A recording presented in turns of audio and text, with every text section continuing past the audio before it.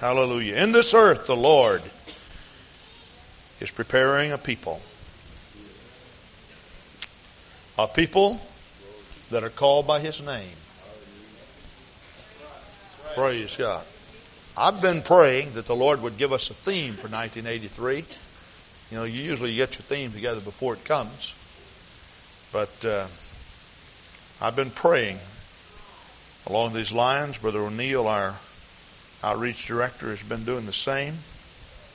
I've about settled on a theme, and of course every month we want a different theme that coordinates with the one theme.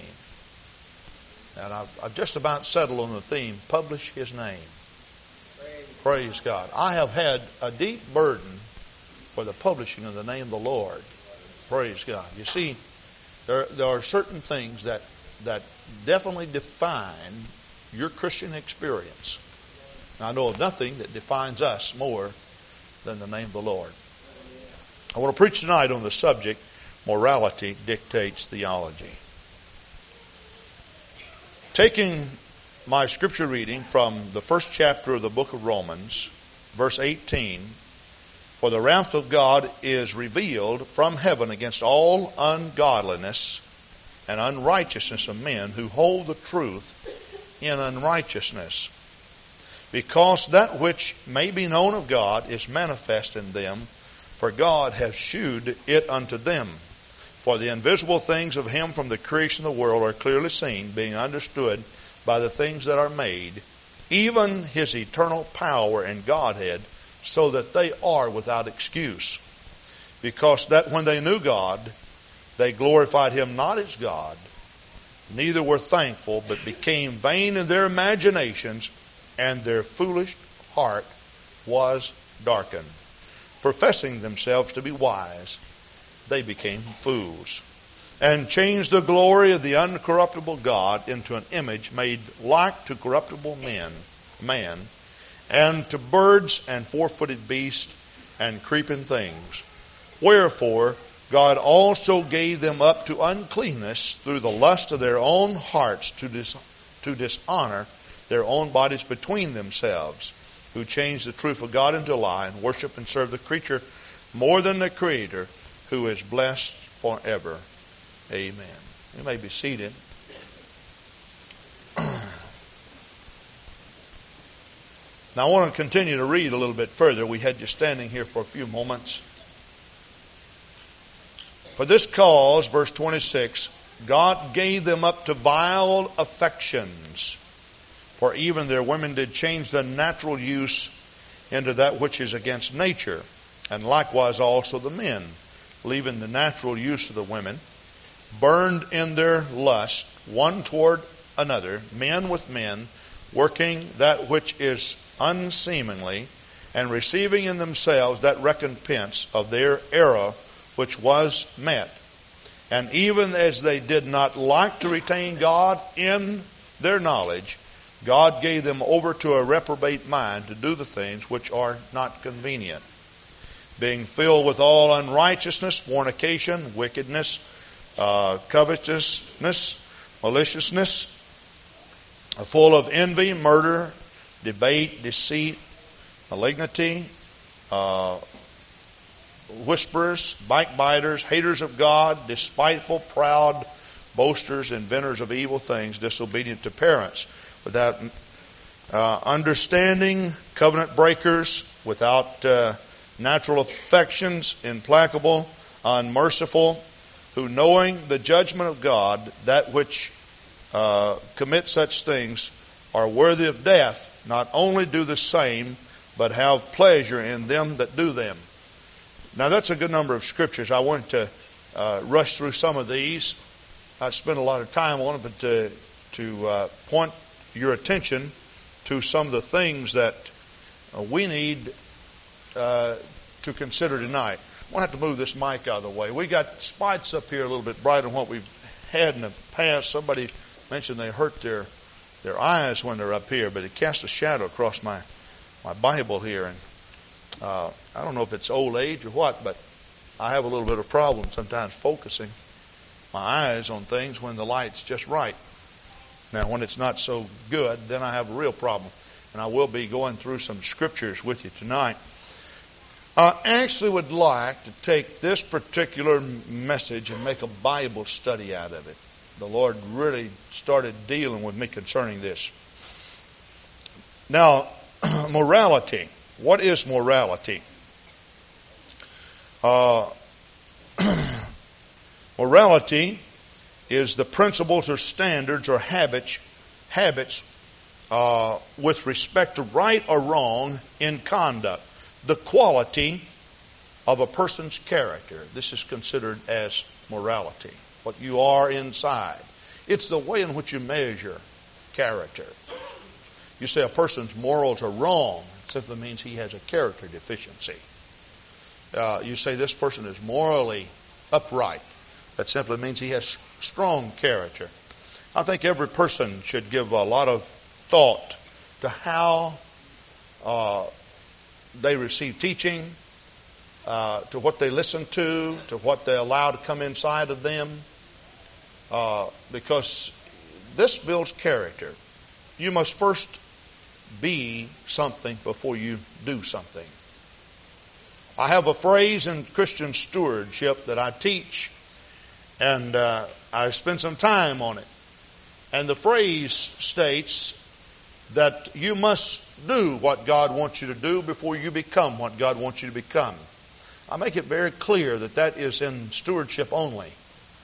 In other words, God wants you to respond in stewardship, and before He moves you up to a more prominent position.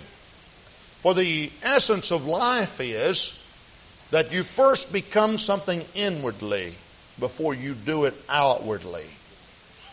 That God's got to get down inside of you.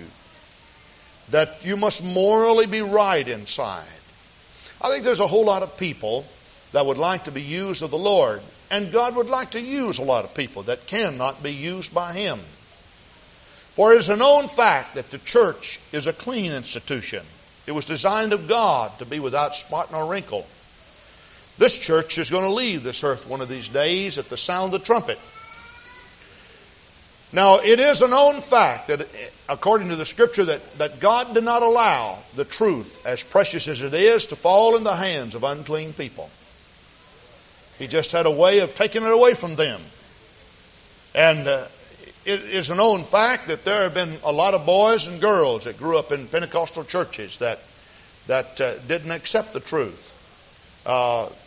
They just didn't give their heart to the Lord. Now, they accepted the truth from the standpoint if you went to them and said, well, now, how do you understand the message of salvation? They'd say, well, a man must be born of water and Spirit. He's got to be baptized in Jesus' name and filled with the Holy Ghost. We can go through our classrooms downstairs. And when those classrooms are in operation, we see a lot of children there whose parents do not attend this church. And when we ask them what they need to do to be saved, invariably, 90% of them can tell you, you must be born of water, of Spirit, to be saved. But now, if they do not give their heart to the Lord, if they do not accept that message as an experience of their own, and they continue to live and develop iniquity in them, after a while they choose a partner for life. They can marry someone outside the ranks of the truth. They can go to other churches where the truth is not preached. And they can, after a while, accept the doctrine of that church as if, it's just a way of life. One's as good as the other. Someone will tell you that. I've also seen even preachers, apostolic preachers, who have fallen into sin. They develop some moral problems. After a while, this immoral act was brought out in the open. The church found out about it. Maybe the man would pull his church out of the rank and file of the organization. They become independent. The preacher does not repent of his sin. And after a while, his theology gets mixed up. I have never known of a fornicator who could preach the truth. I've never known of that. I've known of men who committed fornication, who repented, genuinely repented, and gave their heart to the Lord, and stayed in the truth. But they only stayed in there after they'd fully repented. But you watch any individual who is expelled from the rank and file of the church because of some immoral act, you will find that after a while, the Jesus name message and the one God message becomes obscured to them. And it's not important to them anymore. They don't even believe it. A lot of them don't. Why? Because morality dictates theology. Theology is our belief in God. It's our religious doctrine in matters as they relate to God. Now you've got to have your moral fiber, your character right in order to have your message right. Now I've known a lot of people who'd say, well, they really believe the message, but they're just not willing to sell out. Well, they may do that for a while, but I'll guarantee you that after a while, them dilly-dallying around with their life, after a while, the message is not important to them anymore. And this is the reason why that some people will pray right at the altar. Get up, love the Lord, shake hands with everybody, and after a while, when maturity, or when it's time for them to mature in the Lord, they decide, no, I don't want to do this. I just don't believe the church has a right to draw lines on my life. I'm not going to do this. They walk away from the church, and it's sad to say, but some of them could go to other churches that don't believe in the oneness of God, and they don't believe in Jesus' name baptism, and they will seek a fellowship with those people simply because they don't want to pay the price for good holiness standards. Somebody asked me, is it really important that we become holy outwardly? Well, friend, yes it is. You see, you cannot separate character from conduct. What you are inside determines how you dress and how you present yourself and such. And it does make a difference how you dress. And sure it does. You know, somebody told me, said, well, God looks on the outside.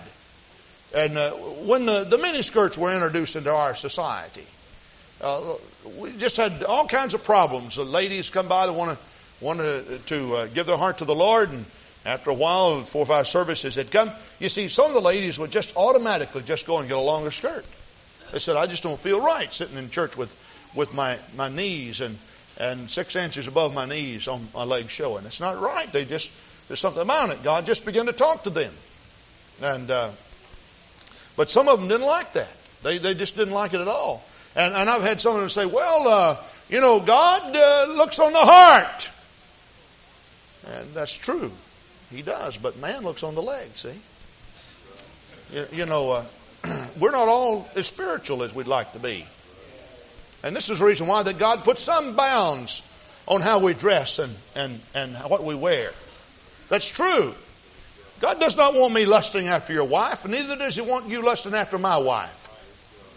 And anybody that would think that it doesn't make any difference how you dress, you just haven't read the Bible correctly. There's a whole lot in the Bible about that, friend. I mean, there's a whole lot in the Bible about it. I don't know why that a woman would even want to wear anything that's questionable. I can't understand why a man would want to wear anything that's questionable. And I'll tell you one thing, that people that are always prodding into these questionable areas, they have problems in theology after a while. And I've had people to call me up and say, well, Pastor Grant, I think I'm going to go over to this church over here because, I can go over here and I can just dress the way I want to. That's true, you can. There's no question about it. I've been a lot of people by. I've had people say, well, so long, we'll see you in heaven. Well, I certainly hope so. I just say this, I hope it's a whole lot easier to go to heaven than what I think it is. Because I don't want to see anybody lost. But by the same token, God has commissioned the gospel in the hands of preachers. We've got to preach the Word of God. When Paul says, woe is me if I preach not the gospel of the Lord Jesus Christ, he wasn't just talking about going around telling everybody about Jesus. He's talking about the gospel, the death, the burial, and the resurrection. And friend, if your morality is not right, your theology won't be right. Because God will not allow the gospel to fall in the hands of immoral individuals. He won't do it. He just won't do it. Now, let's consider Israel just for a moment. And before we consider Israel, I'd like for you to turn with me to the book of Revelation, the 2nd chapter. We will consider Israel in this particular passage. Revelation 2, we're talking about the church of Thyatira, starting with verse 18. And unto the angel of the church of Thyatira write, These things saith the Son of God, who hath his eyes like unto a flame of fire, and his feet like fine brass. I know thy works, thy charity, thy service, thy faith, and thy patience, and thy works, and the last to be more than the first. Notwithstanding, I have a few things against thee, because thou sufferest that woman Jezebel, which calleth herself a prophetess, to teach and to seduce my servants, and to commit fornication, to eat things sacrificed unto idols. I gave her space to repent of her fornication. She repented not. Behold, I will cast her into a bed with them that commit adultery with her into great tribulation, except they repent of their deeds. And I will kill her children with death. Notice what God is saying. I'm not even going to allow her to have any kids. When she has kids, I'm not going to allow such a doctrine as this to be scattered. Now, notice the church in Thyatira. The church at Thyatira was a church that was to go into great tribulation. Now, I personally think this is the church of Revelation 17. And in Revelation 17, if you read about the harlot church in Revelation 17, she was full of abominations and filthiness and wickedness and such. Now, Thyatira was the church in which God says, now, all of your children, He said, I'm going to kill them. I'm not going to allow them to take my message and take it out and preach it. I'm not going to allow them to do that.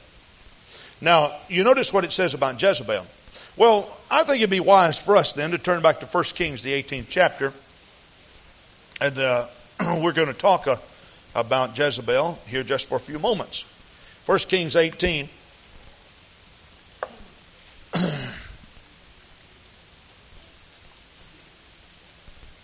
Verse 17. And it came to pass when Ahab saw Elijah, that Ahab said unto him, Art thou he that troubleth Israel? In other words, what happens is that here walks up Elijah. And Ahab takes his finger and puts on Elijah's chest and says, You're the prophets causing all the problems in Israel. And he answered, I have not troubled Israel, but thou and thy father's house, in that ye have forsaken the commandments of the Lord, and thou hast followed Balaam. Now, right after this is when Elijah goes to Mount Carmel, and here he literally opposes 450 prophets of Baal. Now, I have heard so many times the statement made that the Jews have always adhered to the one doctrine of the Lord, that they have always believed that God is one because of Deuteronomy 6:4. Well, it is a known fact that they are monotheistic, but it's also a known fact that many times they were polytheistic. They believed in more than one God. They did not believe in the God Jehovah. If you read the Old Testament, when God sent certain prophets by, Hezekiah was a king. Well, let's get into the kings. Hezekiah was a king that brought about a great revival to Israel. Do you know what Hezekiah had to do? He had to go out and he had to cut down all the groves. Now, I know that he didn't do it the way we would do it, but we'll just use our modern day thinking. You know, he started his old chainsaw and he went out and cut all these trees down and such. And he took all of the idols and such and had them all smashed and took them over to Midwest Steel and said, let's smelt them down. We'll make something else out of them.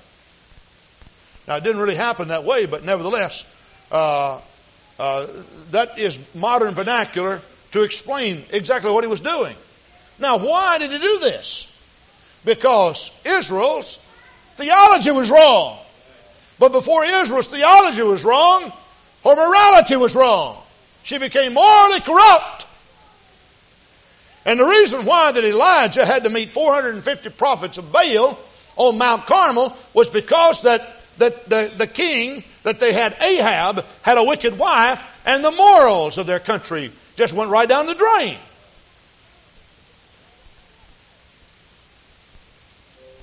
Now, this is the reason why that you can see that something that was pounded into the brains and into the heart of every Israeli child could be suddenly taken away from them when their moral condition was wrong. I think it's very, very important that a man's life be structured and that there are certain disciplines that take place in the life.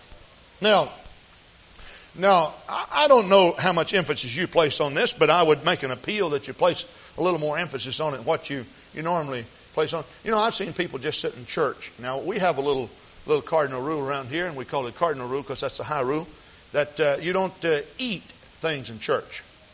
And I've seen people take and, right while I was preaching, pull out and put in their mouth and fold this up. Now, what do you think they're going to do with this? Well, Brother O'Neill cleans the church. Ask him. They stick it down in the pew someplace. Or they hold it in their hand until they get outside and they put it in the little flower box out there. We got it right around the corner there. So that's not a trash can.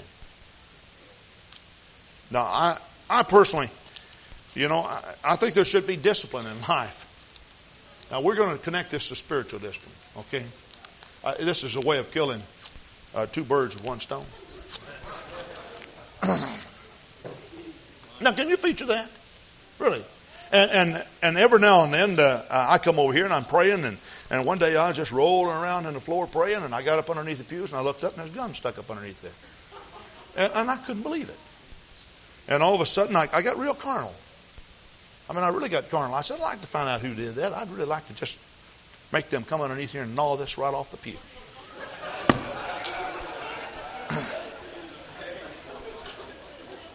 Can you feature any human being chewing gum and depositing his gum underneath the furniture of the church? That doesn't even sound sanitary, does it? Now, if you stick it underneath the pew or underneath the seat at home so you can go back and get it the next day and chew it, that's all right. Now, I suppose that's what you're doing because, why would you want to keep it? I mean, you could throw it away. Trash cans are for things that you want to throw away. But people put their gum up underneath. Can you feature grown people doing that? I can't feature parents allowing their children to do that.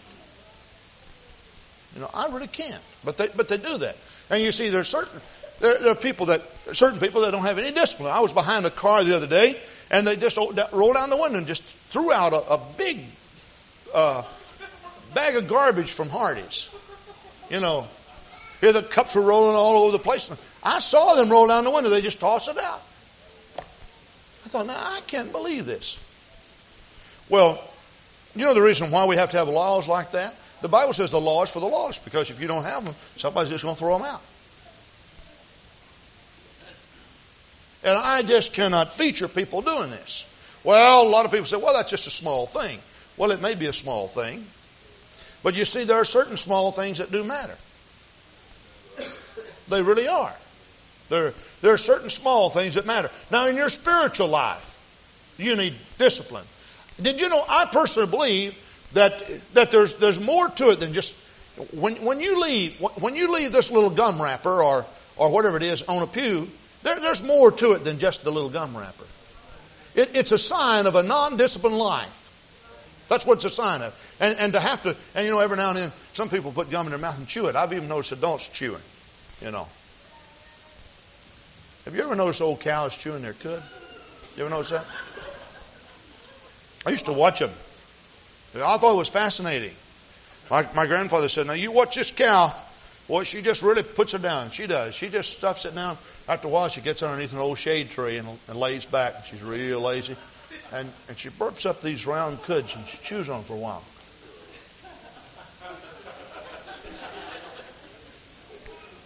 Some people, that's the way some of you look in church.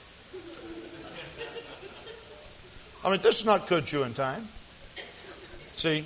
Now, she always does this in her siesta time. When you come to church, it's not siesta time. It's not time to sleep and lay around. See, there's more involved than just chewing gum in church. It's a sign of a non-disciplined life. Now, I hope and pray that I'm talking to a lot of parents and stepping on a lot of toes tonight, because really, this is a very, very important thing. To deposit stuff where it shouldn't be. You know, and to stick gum up underneath furniture and everything. You see, that may sound like a minor thing, but there's more involved. And the truth of the matter is, do you know the reason why you put it on the pew? Well, it's because you're too lazy to take it elsewhere.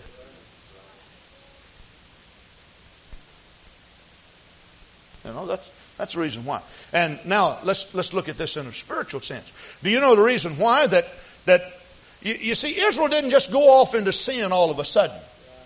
It's that when little issues arose and little things came up in their life, they didn't take care of those little things on a daily basis. And they developed spiritual laziness. They were not quite as alert to some of the principles of God that they needed to be alert to. And after a while they said, well, what difference does this little thing make? I mean, what you know, I preached a message one time and somebody said, you know, Pastor, you're majoring on minors. Well, I disagreed with them. After a while, I got to thinking about it. Maybe I do. But I'll tell you what, if you major on minors, you'll have your majors right. But if you don't major on minors occasionally, your majors won't be right either.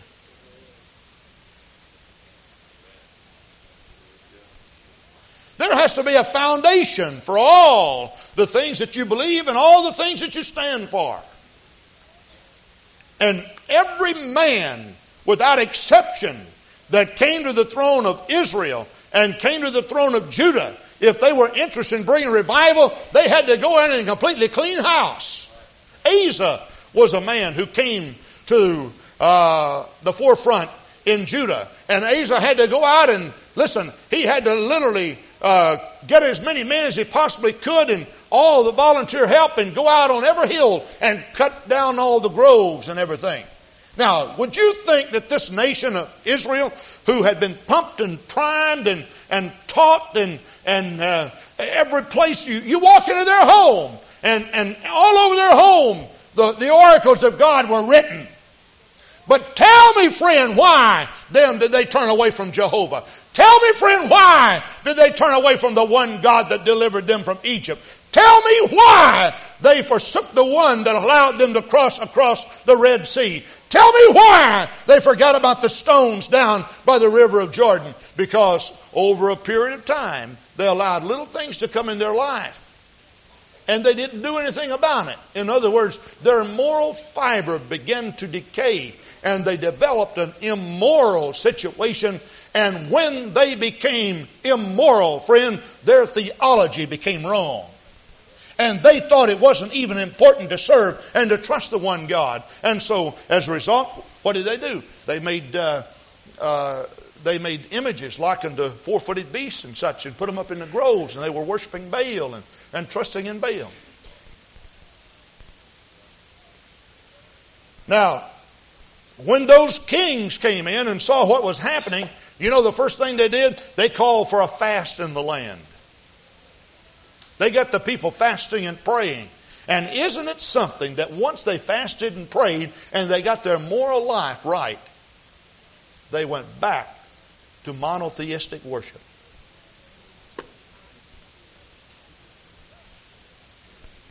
But morality dictates theology. The groves, the idols, Baal and such.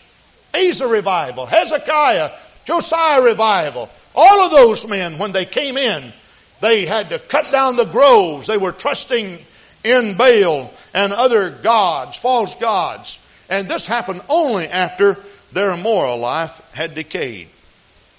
Jezebel was an immoral person. There's no question about it. And there's little wonder that why she turned away from God. And she had 450 prophets of Baal. Now, she was a religious woman. Was she not? She was a religious woman. There's no question about it. But yet she got into false doctrine.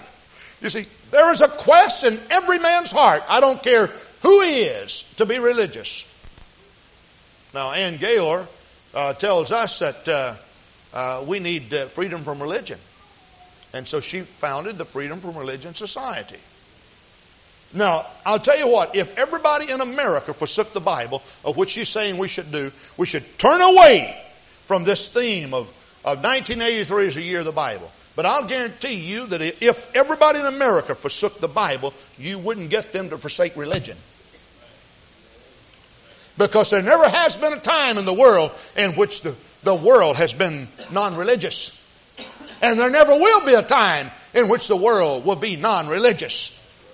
Because there is a quest in every one of us for help outside of ourselves. We are not independent, friend. We're dependent upon a supreme being and a supreme power. We need outside help. When the Bible says no man liveth unto himself and no man dieth unto himself, listen, Jesus Christ knew exactly what he was talking about. You're not an island, friend, sitting out in the midst of an ocean of people, disconnected from everybody else. You are tied, intricately tied to the people next to you, and we're all together. And if you think that you can just be so independent you don't need people and you don't need God, you're badly mistaken. We visited the castles over in Europe, and as wicked as some of the kings were, and as notorious as they were for evil, I was really amazed that especially when we visited the castle of Mad King Ludwig, around his throne, we never saw his throne because he never built his throne, but he was building a throne room there. And on the ceiling, he had the 12 apostles and he had the Lord Jesus Christ. I thought that was real strange. I didn't know he was a Christian. Well, we went into his meditation room, but in his meditation room, he had a crucifix. Spent a lot of time thinking about the Lord. You cannot have a society that's totally non-religious. Freedom from religion? Well, you've got to be crazy. The world's never been free from religion. They never will be free from religion. But now, when they turn away from God, it's usually after they begin to consider their own needs separate and apart from the Word of God. You know, like, there's something I want, I'll get it. There's something I want, I'll get it. There's something I want, I'll get it. Now, if you'd ever developed laziness within you, you're going to lose the truth. You know a man who's too lazy to get up and pray?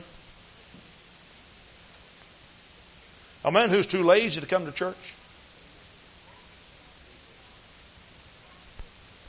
And I spoke to you not long ago about how your natural life affects your spiritual life, and how that they're together. You can't, the gum wrapper, for an example. I mean, too lazy to take care of that. It's just minor, small. But I'll assure you that you got other problems too. See? I mean, usually when you're lazy in your spiritual life, you're just lazy. Usually when you're lazy in your physical life, you're just lazy. See? And so I have never seen a person who was too lazy to pray and too lazy to seek God and too lazy to fast and too lazy to come to church and so forth, that after a while, listen, they develop some problems inside. And I've had men to come in and sit down and say, I got a real problem, Brother Grant. What's your problem? Well, and they began to tell me. And I thought, you? I had great confidence in you. I never dreamed that you thought that way. I never dreamed you would act that way and do that. I don't know how it happened, Brother Grant. I just don't. Okay. Their morality is in trouble. Now, after a while, they keep on doing what they're doing. Then I've had them to come in, the same man. My mind is on one individual right now. They'd come in and said, well, I don't really know that. I mean, you folks, you come here and you're like a herd of wild horses. Just jumping up and down and bucking and snorting. running the aisles. And no, I'm telling you exactly what I was told. And I can't feature anybody that would ever consider something as beautiful as worship in that light. Is that something? And after a while, the individual talked to me and said, well, I don't really know that all this business about... We make such an issue here at Calvary Gospel Church about the name. Now, let me tell you something. That gentleman's not coming to this church now.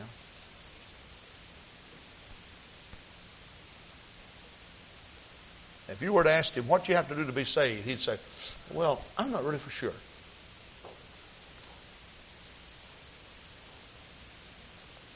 I'm not for sure.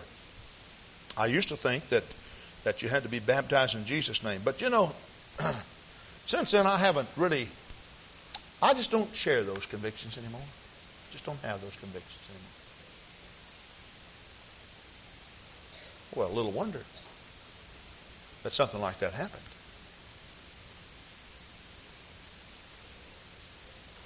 Now, when we speak of your morality, we're not talking about see, some people think that if you're immoral, they say you got a problem in the area of sex and such. And that's not what we're talking about. It could be that. We associate it that way. But morality is just a way of measuring right and wrong. The truth of the matter is that when you turn away from that which is right, in the sight of God, you become immoral. See? Problems taking place inside. I'm here to tell you that the church is a clean institution. It's a holy institution. Why God laid this upon my heart, I'm not really for sure. But He really did. He talked to me for weeks about this message tonight. And as I said, I really wanted to put it on transparencies and such, and teach it. Let me say something to our young people who are here. You know, Paul tells Timothy, he said, flee youthful lusts. Young people have a way of just living in a dream world. See, you live in a world of hope. All of our young people who are here are no doubt looking forward to that day in which they leave home. It's a big thing. Get my own house. You know, get out of mom and dad's nest. You know, just don't, just want to make it. And I understand why the quest is there. And then they dream even further. And after a while, see, they're dreaming about things they ought not be thinking about. And this is the reason why that Paul tells Timothy, flee youthful lusts. Why? Because if for some reason your moral life is not right, your theology will be affected. It just works that way. There's no question about it. It just works that way. My mind goes to an individual not far from here who perhaps maybe some of you would know if I called his name, pastoring a church of the truth. Began to hear little questions, began to hear little things about the church and about the doctrine of the church. And when it all was unfolded, it turned out that this minister had a real problem with his moral character. And then it all fit together. Well, now I know why this minister was having such a problem with the doctrine. Because God will not allow His truth to fall in the hands of unclean hearts and minds. The gospel that saves is too sacred to be dishonored by sinful vessels. God wants our lives to be pure, and He wants our lives to be holy. Oh, listen, it would be great if we could give people the baptism of the Holy Ghost without them repenting. From a natural standpoint, it would be great. Well, we can't do that. We just can't do that. But you see, God's going to make sure before He puts the truth of God, of Himself in any man's heart, that first there is that cleaning up of that vessel. That the moral fiber of the man has to be right. It has to be right. It is the only solution. Acts the 17th chapter I want to turn your attention to now at this time.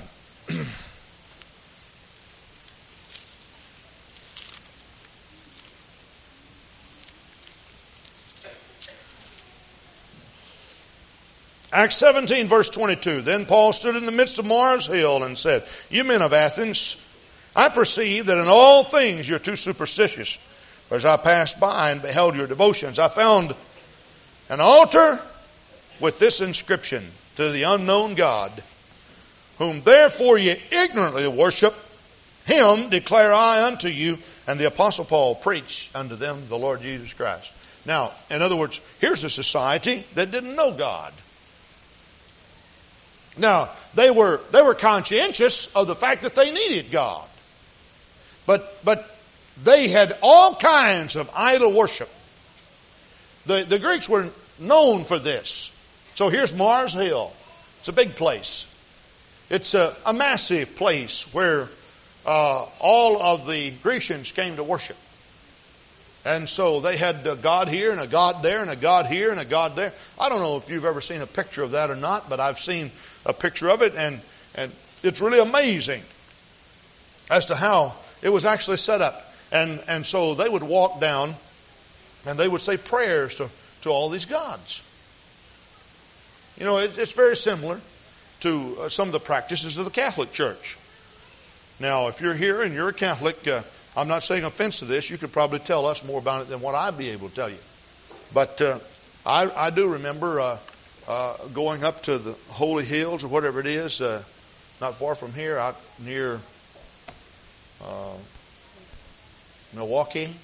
How many of you have been up there? You know, they got this little walk through, and you know they got all kinds of little stations. You go in, and here's a patron saint, and you know you pray to him a little while, and you go over to another patron saint, and you pray to him a little while, and after a while you find Mary, the mother of the Godhead, and you talk to Mary a while, and now. The reason why that I personally believe that the Catholic Church's theology is so wrong is because she stems from Thyatira. Read Revelation 17.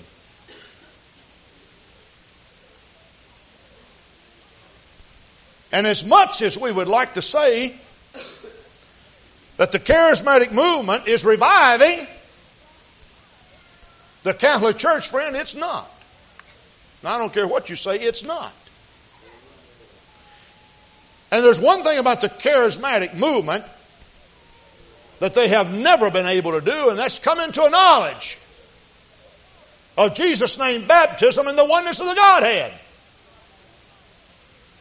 And until there is some real, genuine dedication relative to cleaning up of the moral life, they'll never come into it.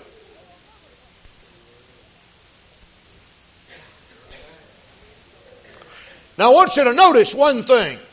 Well, let me first say this before we look into the Scripture.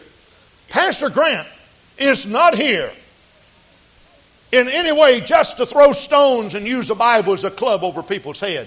But let me tell you something. If there ever has been a generation of people that need to look at the Bible for the solution to their problems, friend, it's this generation that we live in. And if you run against any situation, you need to go back into the Bible. You need to read the Holy Book. You need to find out what God says about it. Now, here Paul is, and he's preaching. He said, now this God that you ignorantly worship, you know, he went down through all their stations, observing everything, and on the end, he saw this in Scripture. It says, to the unknown God. You know, they wanted to be so sure that they didn't leave one out, that they just put one down there. In other words, there's probably one we don't know about. So, and Paul says, now I want to talk to you about the one you don't know about.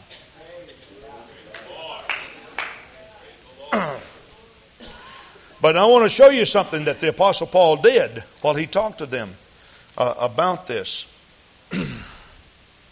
Now I found it on the desk here and turned my Bible. All right? Acts 17. Now, verse 27. It says that they should seek the Lord, if haply they might feel after Him and find Him, though He be not far from any one of us. For in Him we live and move and have our being, as certain also as our own poets have said, for we are His offspring. For as much then as we are the offspring of God, we ought not to think of the Godhead as like unto gold or silver or stone, graven by the art of man's device. And the times of this ignorance God winked at, but now commendeth all men everywhere to repent. Why should they repent? Because He hath appointed a day in the which He will judge the world in righteousness by that man whom He hath ordained. Wherefore He hath given assurance unto all men, in that He hath raised Him from the dead. In other words, the Apostle Paul began to preach repentance to those people. That's what he did.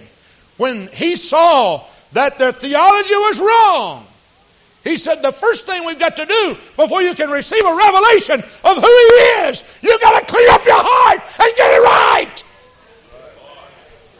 And he went back to those people and he said, look, there was a day in which God winked at your ignorance, but He's commanding all men everywhere now to repent. Why do you need to repent? Because there's a time in which this Jesus that God raised up will stand before all men as a judge before all nations.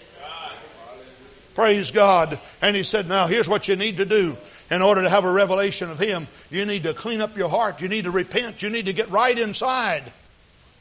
This is the reason why Paul in 2 Corinthians, the 7th chapter, verse 10 and 11, commands not only to people who are outside the church, but friend, he was talking to people, God, in repentance. Praise God, praise God. Why? Because repentance is the place in which we align our values and our morality becomes right in the sight of God. Praise God. Oh, let me tell you something, friend. Your theology is always going to be right if you'll find that place in which you can kneel and call upon the name of the Lord and pour your heart out to Him and seek His face.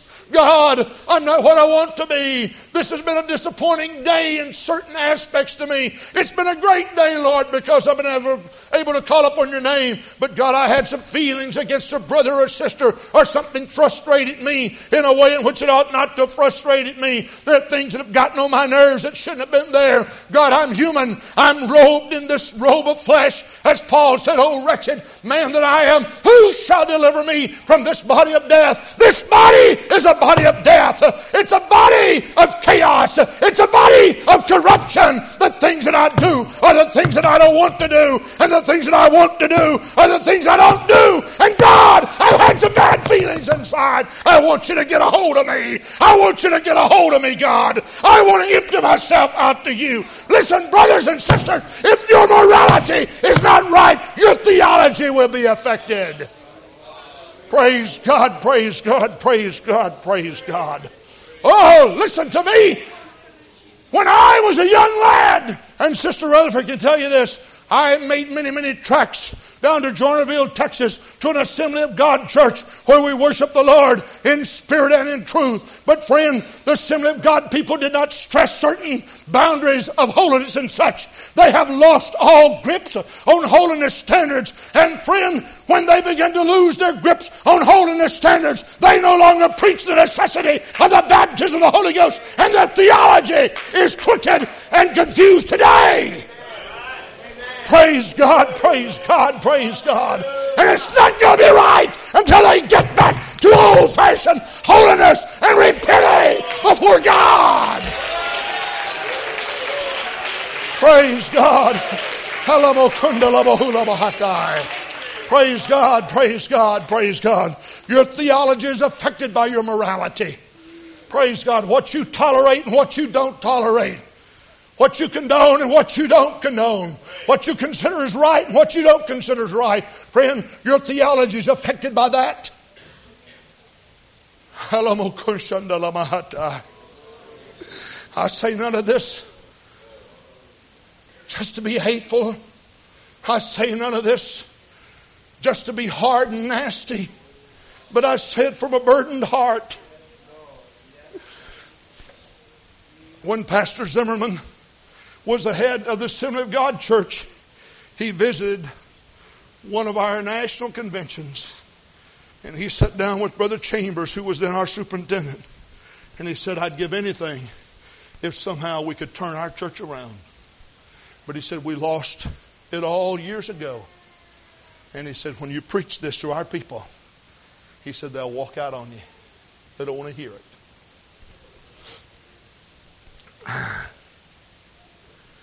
Well, Pastor Zimmerman, are you going to preach it anyway? No, he didn't. He was ousted as the head of the Assembly of God Church after they found he was guilty of fraud, embezzled funds. That's sad. I'm not here to cast a lot of stones, but listen, we need to wake up, folks. We got visitors here that are listening to me. You may not hear me again, but I'm going to pray that what I preach tonight is going to haunt you every night until you get down on your knees and repent. Jesus Christ is coming back.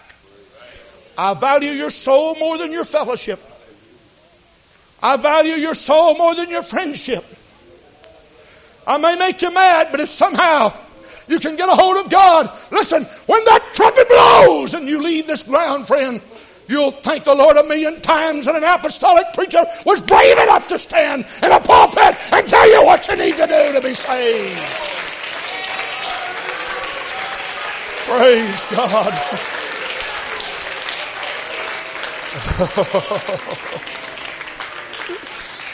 Hallelujah. So now is the time to cut down the groves. Now is the time to crush all the images. But you see, just cutting down the groves and crushing the images won't do it. When the kings had them to do this, then he said, I tell you what, we got to get our theology right, otherwise we're going to fall back into the same category. What are we going to do, Asa? We're going to have a fast throughout the land. We're going to have people weeping and crying and praying. You see, you can remove the external. But he said, you got to get it right inside. Otherwise, the theology is going to be crooked a few years from now. So he called a fast throughout the land. Josiah called the same fast. Hezekiah called one of those where people got right down and wept and cried and sought the Lord. If my people which are called by my name shall humble themselves and repent and forsake their wicked ways and call upon my name, then will they hear from heaven and I will heal their land. Now the healing of the land, that's what he's talking about. I'm going to go in, put my name, and publish it again. It's going to be like it were in the days of Solomon. The Queen of Sheba came just to see for herself. This was the day in which the name of the Lord was published abroad. You know what she did? She heard of all the splendor of the beautiful new temple. She heard of all the glory of the land. And she went there to see for herself. We've taken many trips, and I've checked them out, most of them before I go. I read about them. I look at the pictures in the encyclopedia and the World Atlas. They're all so nice. You know, somehow the water always looks bluer in the picture than it really does in the lake. Did you know the grass always looks greener than it does out on the pasture? Did you know the trees are always prettier in bloom in the picture than they are for real? I don't know why. And I've taken many trips, and I've always been disappointed. I went out to a country club in Henderson, Texas. Charlie knows where the country club is. Got a picture of it. Oh, it was so beautiful and green. I'm going to mail it back here to you folks saying hi. Everything's going fine. We'll be back home soon. I had that picture postcard in my hand when I passed by the country club. The grass was almost as brown as this family.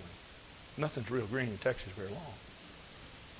And I held it up, and I thought, now, the only thing that resembles is the silhouette. The color of it really doesn't tell the story. I sent it on anyway. I wanted to tease everybody about how green it was in Texas. But if I'd never been to Texas and I'd seen that and I'd driven by that country club, I would have been mighty disappointed. Well, the Queen of Sheba heard all these glowing reports. She decided, I'll go see for myself. So from the southland she came. And she went throughout the length and the breadth of Israel. She made this statement: the half has never yet been told. It's more beautiful than what they say. You see, that was Israel when Jehovah was number one. That was Israel when her moral fiber was paramount. And did you know that God will put himself up supreme in your life? If you repent on a daily basis and keep your heart right, the world will look at you with envy. I'd like to be like that preacher O'Neill. There is a mark of excellence about him. When he walks in our place of business, there's a fresh breath of life that comes in. I'd like to be like that Glenn Rossing. He brings Pepsi in this store. He's smiling all the time. There's freshness about this man. I'd like to be like this Nelson man. He comes to my house to do work. He walks in. It's like a breath of fresh air. There's something about it. You see, when our morality is right, our theology is right. But when our morality is wrong, God begins to take the truth from us. Would you stand with me at this time? Hallelujah.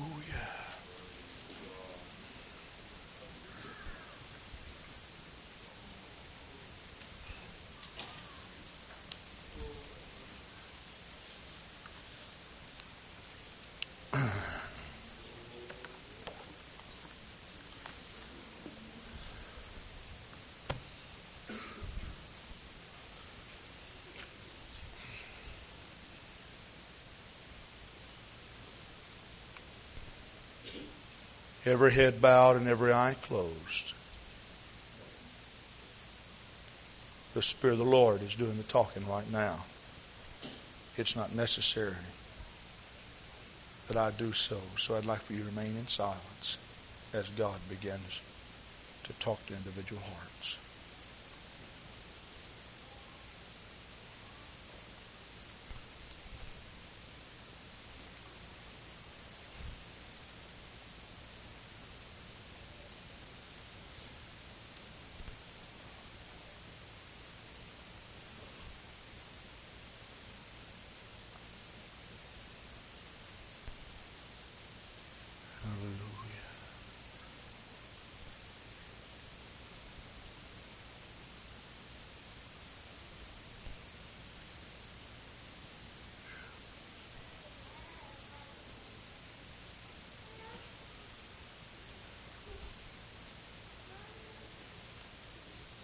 You know, we show films here in our school. Brother and Sister Rutherford monitor these. I do a lot of preaching about watching evil TV programs and such. Keep your heads bowed, would you? I remember not long ago we checked a film out of the library. It was about the part of Texas where I came from, about Kilgore College and about their band and such. My boys were all excited about watching it. We threaded that thing and started showing it. Right away they started accentuating the Kilgore college band and the marching girls, I forget their name. But they showed those girls exercising and had very little clothing on and such. So I got up and turned the light on. I said, boys, got to turn her off. My boys said, but Dad, we'd like to see this. It's all about the land of Texas and such. I said, that's right in part, but it's got a lot of things on here that we ought not be looking at. So we turned it off, discussed it for a while. The boys said, but Dad, we see people dressed like this every day. I said, that may be true. But you see, the whole purpose of us having this in our home is for entertainment. While we do see people dressed this way, we don't just go out looking for them to entertain us. See, there's a difference. You know, we just kind of bowed our head in that room that night, and as we ran that film backwards and got it off and put it back in the box. Did you know what? I felt freedom come over me and over my family. It was like a breath of God's glory coming down. The Bible says God's laws are not grievous. You see, His laws were never designed to hurt you. They were designed to give you liberty. So that night, as we denied ourselves the viewing of that film, there was a liberty that came in our family all to that night like we hadn't felt in a long time. And isn't it true that when you're tempted, you fall into temptation regardless of what it is, that there's something that eats and gnaws at you for days? It affects your prayer life. It affects your communication. You come in the house of God and you don't feel free worshiping. But isn't it also true that when you're tempted and you turn, you shun that temptation, that there's a freedom that comes over you? It's like a blast of God's glory upon your soul.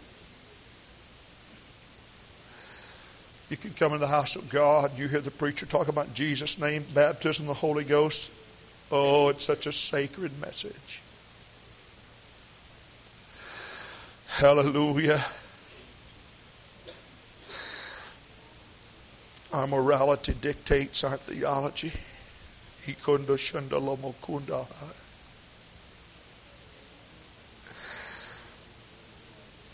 Oh, sweep across us tonight, Lord. Talk to our hearts, oh God. Deal with our souls, oh Lord. This is our first 1983 Sunday night service, Lord. Let us start it out on the right foot.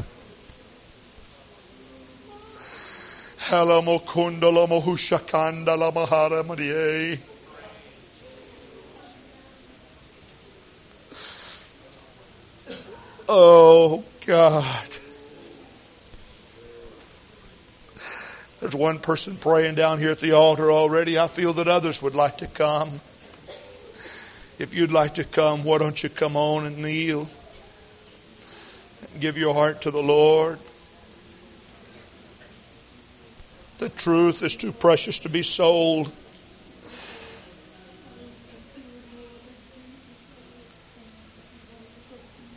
Praise God, praise God, praise God, praise God, praise God. All over the house, people are kneeling and praying. Why don't you kneel right where you are, would you?